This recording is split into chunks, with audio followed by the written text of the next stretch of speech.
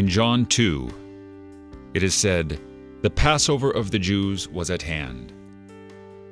And following this, we have Jesus clearing out from the temple people who were selling oxen and sheep and pigeons and money changers.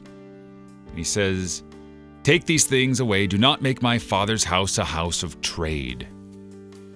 Now later on in the Gospel of Luke, it is said, "My house shall be a house of prayer," it is written. And he drives out the money changers again and says, "But you have made it a den of robbers." So which one is right? Which phrase of Jesus is the right phrase? Well, how about both?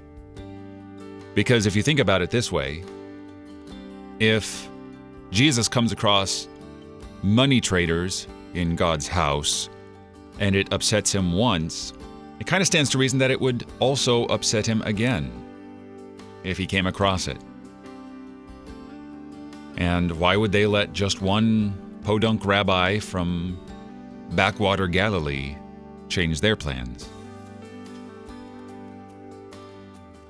It stands to reason that the same things that angered him might still anger him. Pay heed to the word. Kiss the Son, lest he be angry.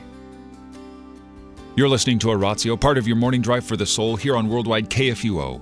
Christ for you, anytime, anywhere.